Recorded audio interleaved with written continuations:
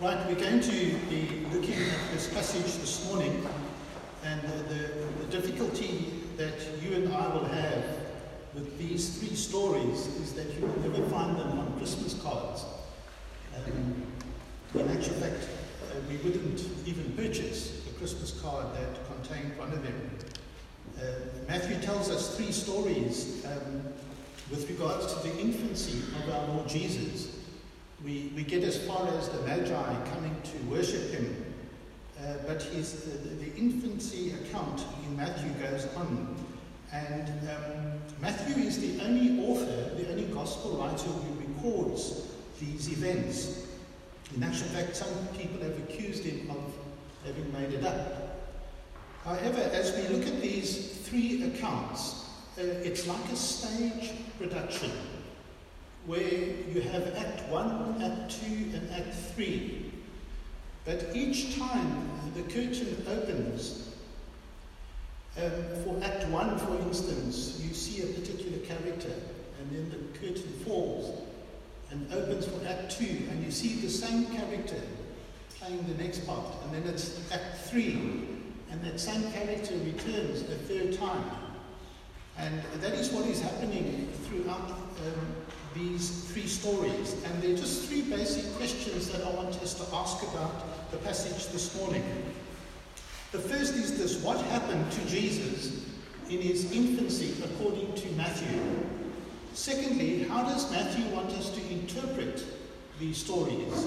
And thirdly is, how does God want us to respond today to these stories? Now, just very quickly, there are three basic stories that are told here with regards to Jesus. After the Magi have left, we are told that an angel of the Lord appeared to Joseph in a dream. The Magi were also told through a dream to go back a different way. Now, Joseph is given a dream.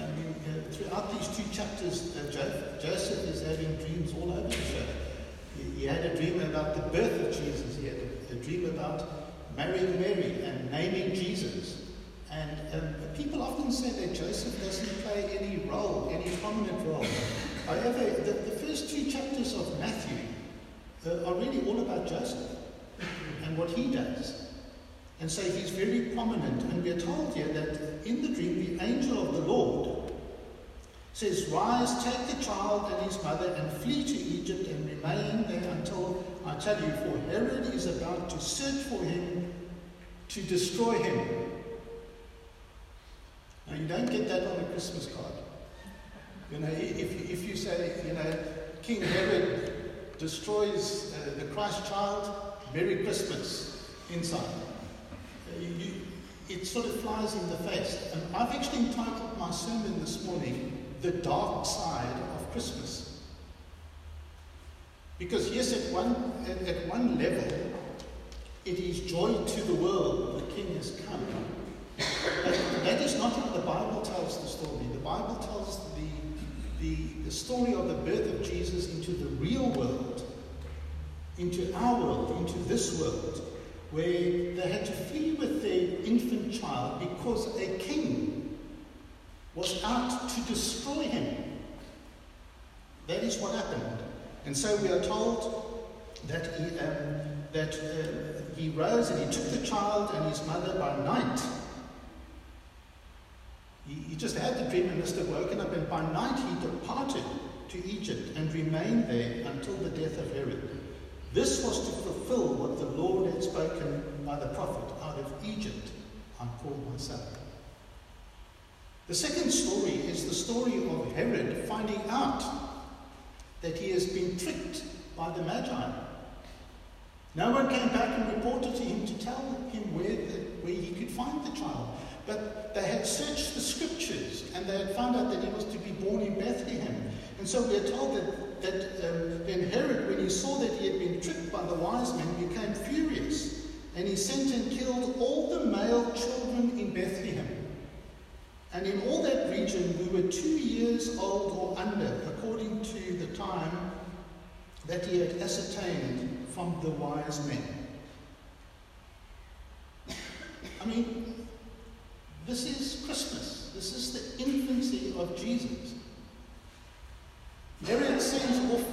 his troops to go and kill, to slaughter, to ruthlessly murder baby boys under the age of 2. Now, what we need to know from the historical books that we have available, that Bethlehem would have maximum have had a population of about 1,000 people. And they say that at any one time there could have been anything up to 20 male boys under the age of 2. But even if it was just one, it was bad enough. But that's what Herod does. And then the third story we are told from verse 19 onwards is that when Herod died, this Herod from whom Mary and Joseph were fleeing, this Herod who killed these children in Bethlehem, this Herod, he died. It's good to be reminded of that, because the Herods of this world will die. And behold, an angel of the Lord appeared in a dream. I mean, poor Joseph. I mean, the guy couldn't have a decent night's sleep. You know, he's dreaming and he's upping and running in the middle of the night. And he appeared in a dream to Joseph in Egypt, saying, "Rise, take the child and his mother, and go to the land of Israel, for those who sought the child's life are dead." And he rose and he took the child and his mother and went to the land of Israel. But when he heard that Archelaus was reigning over Judea in the place of his father Herod, he was afraid to go there. And being warned in a dream, here we go again, he withdrew to the district of Galilee, and he went and lived in a city called Nazareth, so that what was spoken by the prophets might be fulfilled, that he would be called a Nazarene.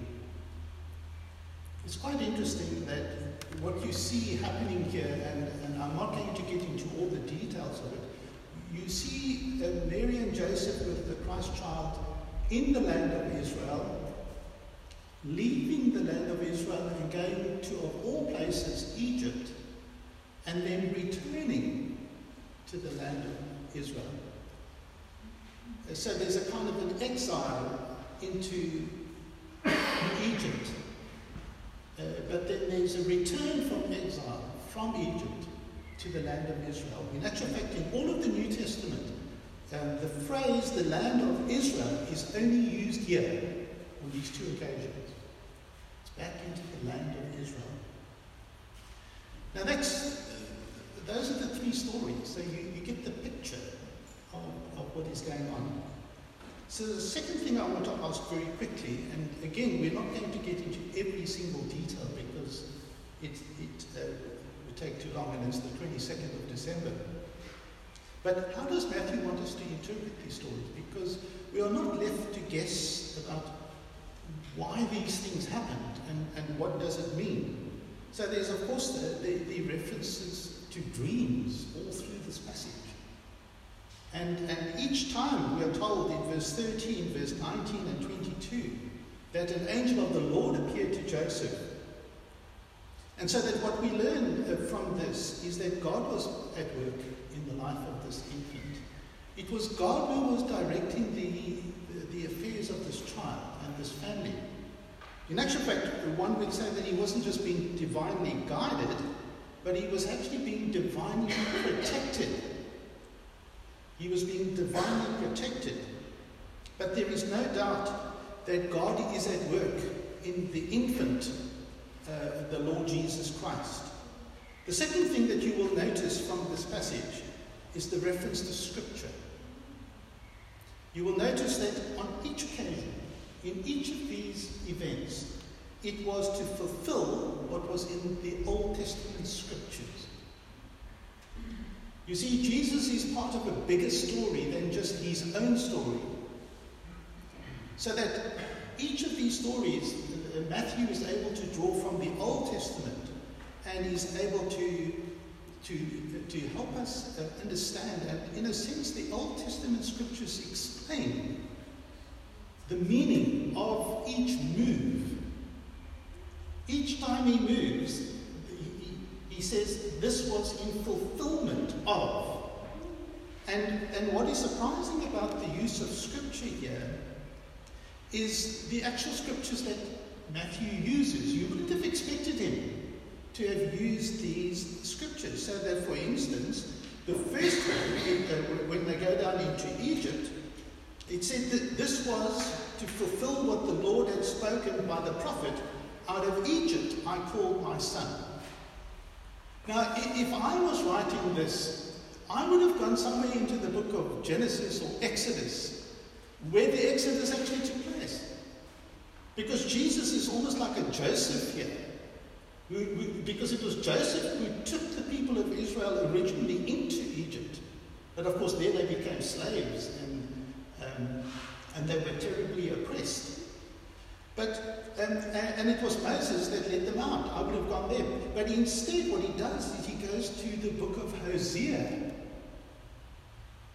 He goes to a prophet hundreds of years later who still says, I'm going to bring my people, I'm going to bring my son out of Egypt. Because in the book of Hosea, when he says, out of Egypt I called my son, he was talking about, when he used the word son, he was talking about the nation of Israel.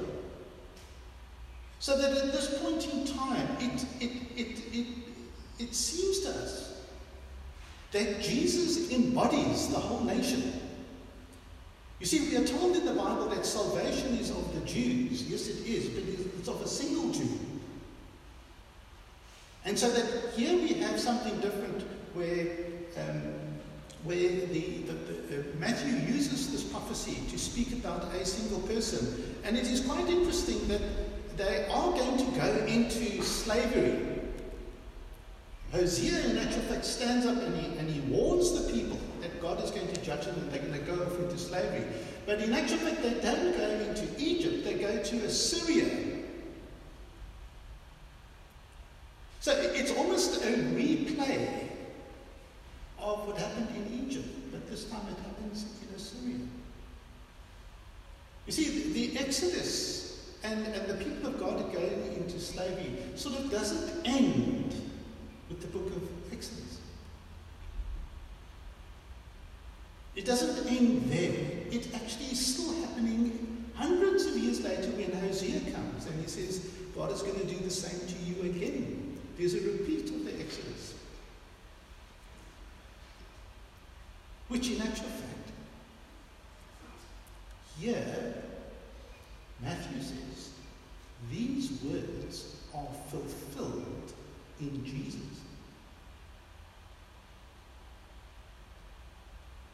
You see, the Exodus in the Old Testament wasn't the real Exodus. When they came out of Egypt, it was a geographical thing, it was a physical thing, it was a material thing. You see, there's a greater Exodus. God is going to call us out of from being under a greater oppressor. And that's the Exodus. The Exodus in the Bible is only an anticipation of a greater Exodus that will take place later. And what Matthew's telling us, that this Exodus was fulfilled in Jesus. And then when we come to the killing of the children, I mean, who can imagine a more horrible and terrible event than what Herod did? And again, if I was to have chosen a passage to go to sort of say this is fulfilled, I would have gone to Pharaoh. Because that's what Pharaoh did. He started killing all the baby Jewish boys. And it was Moses that escaped. On this occasion, it's Jesus that, as it were, escapes. Miraculously, supernaturally. But what is interesting is that Matthew doesn't go there. He goes to the prophet Jeremiah.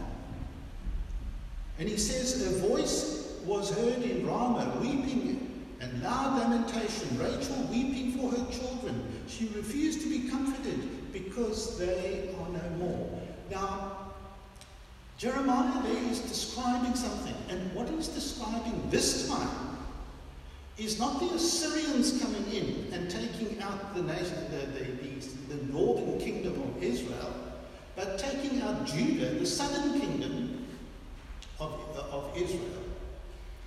And this time, the people come in and ravage the city and kill the people. It was a terrible time of war and violence and suffering and the death of women and children. When the Babylonians came in and carried the people off into exile, taking them away as captives.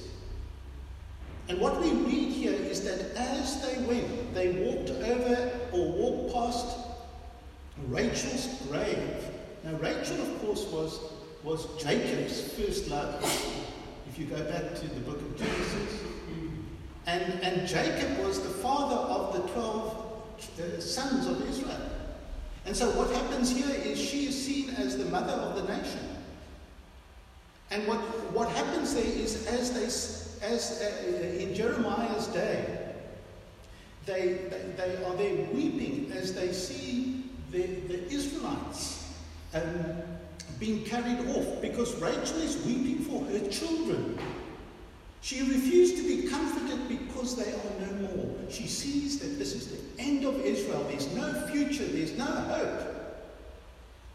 Everything has come to an end. And so here what we see is not so much an exodus, but here we see people being carried off into the exile. So here we have a picture of the exile. So we have a picture of the exodus and also and in Jesus returns to the promised land. And even although he gets carried off, in inverted commas, in exile to Egypt, he returns with his mother and father. And God is orchestrating it. And God is illustrating it. And the last story, we are told here that they went and lived in Nazareth. Now Jesus was born in Bethlehem. But going on what happened when Joseph and Mary had to flee for their lives with their child, he might not have been there for too long. We don't have an exact timeline. But what we do know is that when he returned, he went and he lived in Nazareth. Now, if you think that Bethlehem was small, then Nazareth was even smaller. Nazareth is our modern day Pofadder. Okay? I don't even know where that is, but I believe it is somewhere. And it's a small little tiny little village. And in actual fact, there is this is the problem you have when he says that this was to fulfill that Jesus would be called Jesus of Nazareth. There's actually no Old Testament prophecy that says that. And yet, what he says here is this. This was to fulfill what the prophets have said. He uses the plural. It's the only time he uses it. So he's actually saying not one prophet says it, they all say it. And the summary of it is this, that he will be known as a Nazarene. It was a picture of the Messiah. You see, it's a picture of the Messiah. So you see, as Matthew brings, as he tells the story, what he sees, and maybe if I can use this phrase, he sees the shadows of the prophecies of the Old Testament falling over these events and interpreting them for us. And he actually tells us that they are fulfilled in Jesus. Now, the first thing we noticed about this passage in reading it were the dreams, the second, the scriptures. The third thing that marks each of these stories is the word fulfillment. Each time, each of these events end with that phrase in a sentence. In the first one, it's, this was to fulfill what the Lord had spoken by the prophet. Then when you read verse 17, this was fulfilled what was spoken by the prophet Jeremiah. And then at the end of the chapter it says, so that what was spoken by the prophets might be fulfilled. And there's two things I want you to understand about the fulfillment of prophecy, which we don't understand, because we always think that prophecy is a sort of a straight line where people predict something that happens. Now that is not the common use of prophecy in the Bible. It's not just prediction and fulfillment. But there are two things I do want to say about the word fulfillment. The word fulfillment has got to do with God's promises. It's what He promises. You know, if I promise you that after the service I'm going to give you 1,000 rand and come and see me, when you come to me after the service and I give you the 1,000 rand, I have fulfilled my word, I promise.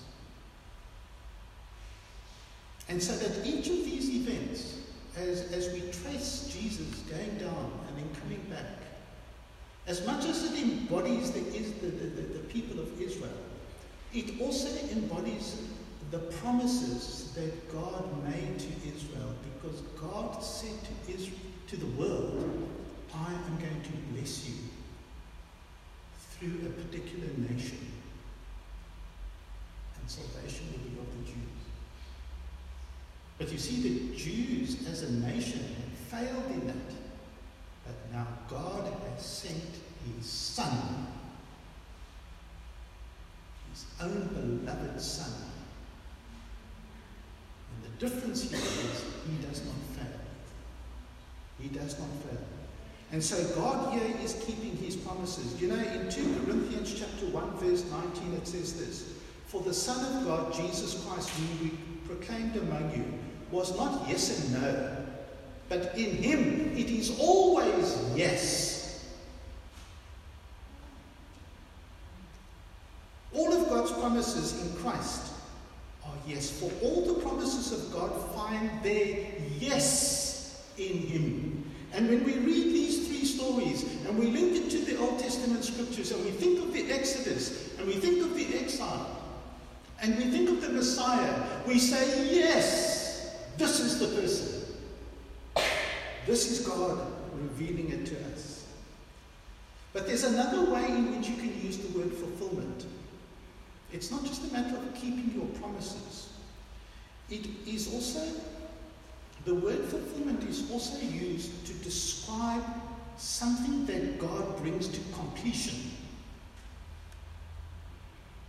You see, even in the word itself, He fills it to the full. He fills it to the full. He brings out the fullness of what He is doing and what God is purposing and planning. So that's why I said to you earlier that the Exodus in the Old Testament was never really fulfilled. It wasn't filled to the fullness. The people of Israel didn't come out of Egypt. Yes, I know they came out physically. Yes, I know they went into the promised land. But Egypt was still in them. And you see, Egypt is a symbol of darkness and separation from God and of idolatry. The enemy of God.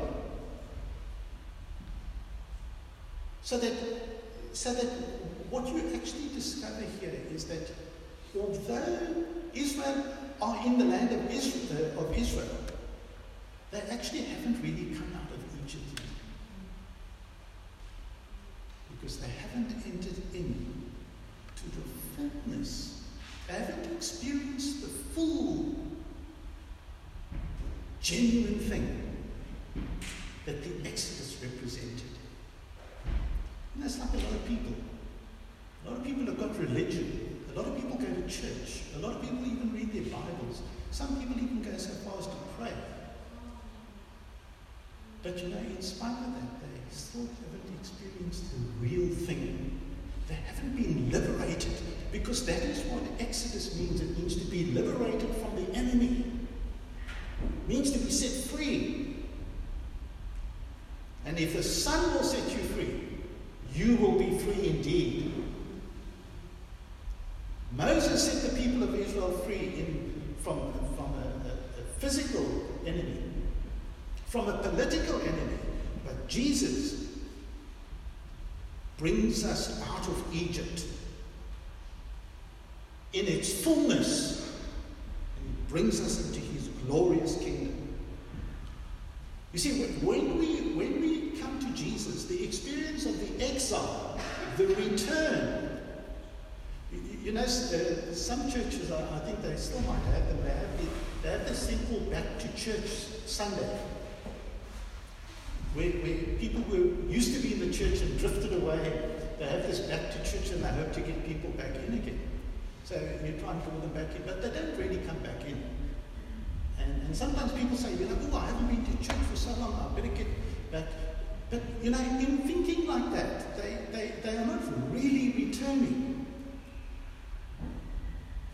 Their hearts haven't really been changed, and they're not experiencing the fullness of the return from exile. But in Jesus, he represents God bringing the people of Israel back into the promised land, back into the land of Israel. And you know, ultimately, of course, as we know, Israel represents heaven for us. It's the promised land. And you know, it's there that we must return to. It's into God's presence, it's into fellowship and into friendship with Almighty God. So you see that this reference to fulfillment, this reference to the scriptures, help us to understand who Jesus is. And then the final question I want to ask you this morning is this: how should I respond? How do you respond to this morning when you read these stories? Well, the way that we should respond is we should hear God speaking to us. You know, I came across just yesterday for the first time, somebody sent me a video clip, and it was one of these Christian songs that I actually, quite honestly, didn't particularly like. It was a bit too old-fashioned even for me. But I thought I'd listen to it. It was actually very well done. It was, you know, one of those things where you get 4 pictures and it's the same guy singing all different parts. It was beautiful. And then when I thought, let me just see how he did. And then I watched it a bit closer to see which part he's doing in that frame and what's he doing in this frame. And then just really by chance, which I don't believe in, but by God's leading, I went on to the second verse. The song is called Our God, He is Alive. It's an old-fashioned song. Most of you here wouldn't even listen to it. But it's got brilliant lyrics. Our God, He is alive. And the second verse goes like this: there was a long, long time ago, a God whose voice the prophets heard. He is the God we should know, who speaks from His inspired word. And I tell you, when I searched, I Googled for the lyrics, so that I put it into my sermon. I thought, that's what I want to say this morning. The God of Matthew, who inspired Matthew to write this story, to link it to the scriptures and to show us that these things are fulfilled in Jesus, is a God whom the prophets heard a long, long time ago. They heard God speaking and saying, this is what I'm going to do. And Matthew tells us that God has done it. He has done it all. He has sent His Son. The Savior has come. And our response is, this is the God that we should know. And the question I want to ask you this morning, is He the God that you know? Is He the Jesus that you love and that you follow? Have your eyes been opened? Have you come to see what God has fulfilled in Jesus Christ? Do you know there are many other questions you could ask about this passage, because you could ask yourself, if God was orchestrating all of this, why did He allow Herod to kill those children? Why would God have anything to do with that?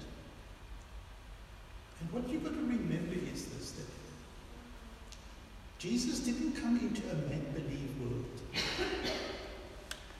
Jesus came into a broken world.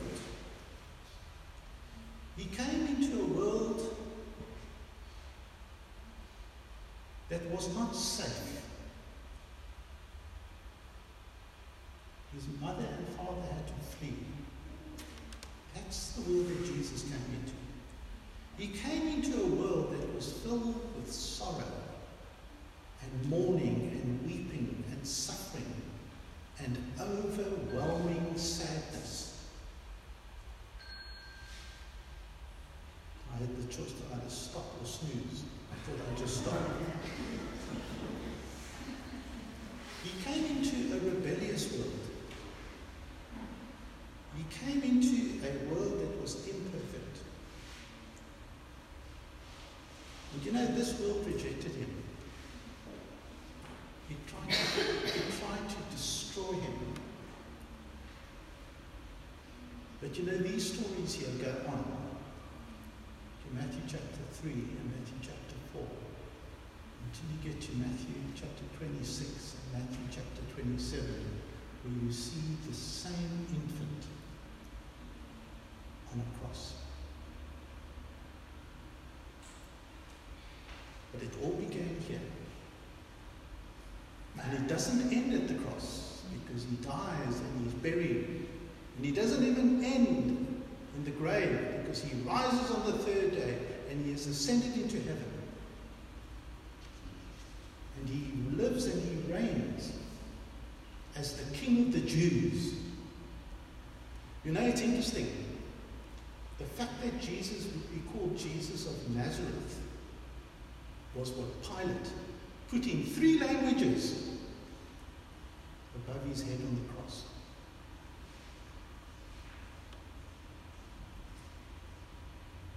And the Jews pestered Pilate and said, "No, rather say this. He claimed to be," he said, "what I have written, I have written." And what I want to say to you this morning is what Matthew has written is what we need to know this morning. And the God that inspired him to point us to this Christ is the God that you and I need to know. Amen. Thank you.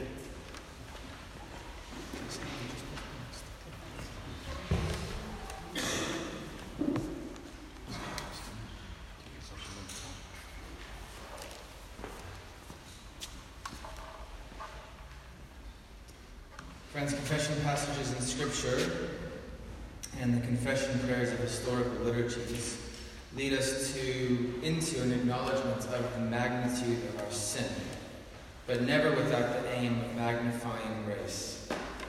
Grace is all the more beautiful when we face the ugliness of our sin, the real world that Des was talking about, that God sent Jesus into. We don't confess our wretchedness to wallow in self-pity or to merit divine mercy.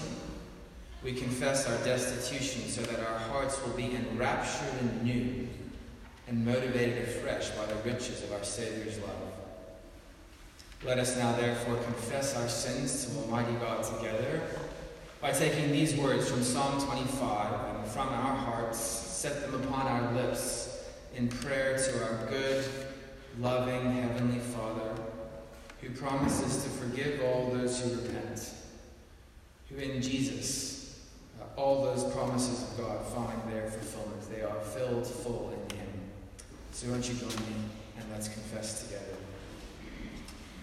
Remember, O Lord, your great mercy and love, for they are from of old. Remember not the sins of my youth and my rebellious ways. According to your love, remember me. For you are good, O Lord. For the sake of your name, O Lord, forgive my iniquity, though it is great. Turn to me and be gracious to me, for I am lonely and afflicted. The troubles of my heart have multiplied. Free me from my anguish. Look upon my affliction and my distress, and take away all my sins. In just a moment, we're going to sing and remind ourselves of this wonderful forgiveness that we have in Christ, who is ours forevermore. But listen to these words of pardon and forgiveness. Our great God and Savior Jesus Christ gave himself for us, to redeem us from all wickedness, and to purify for himself a people that are his own, eager to do what is good. Thanks be to God for his inexpressible gift. Amen. Let's stand and let's sing together.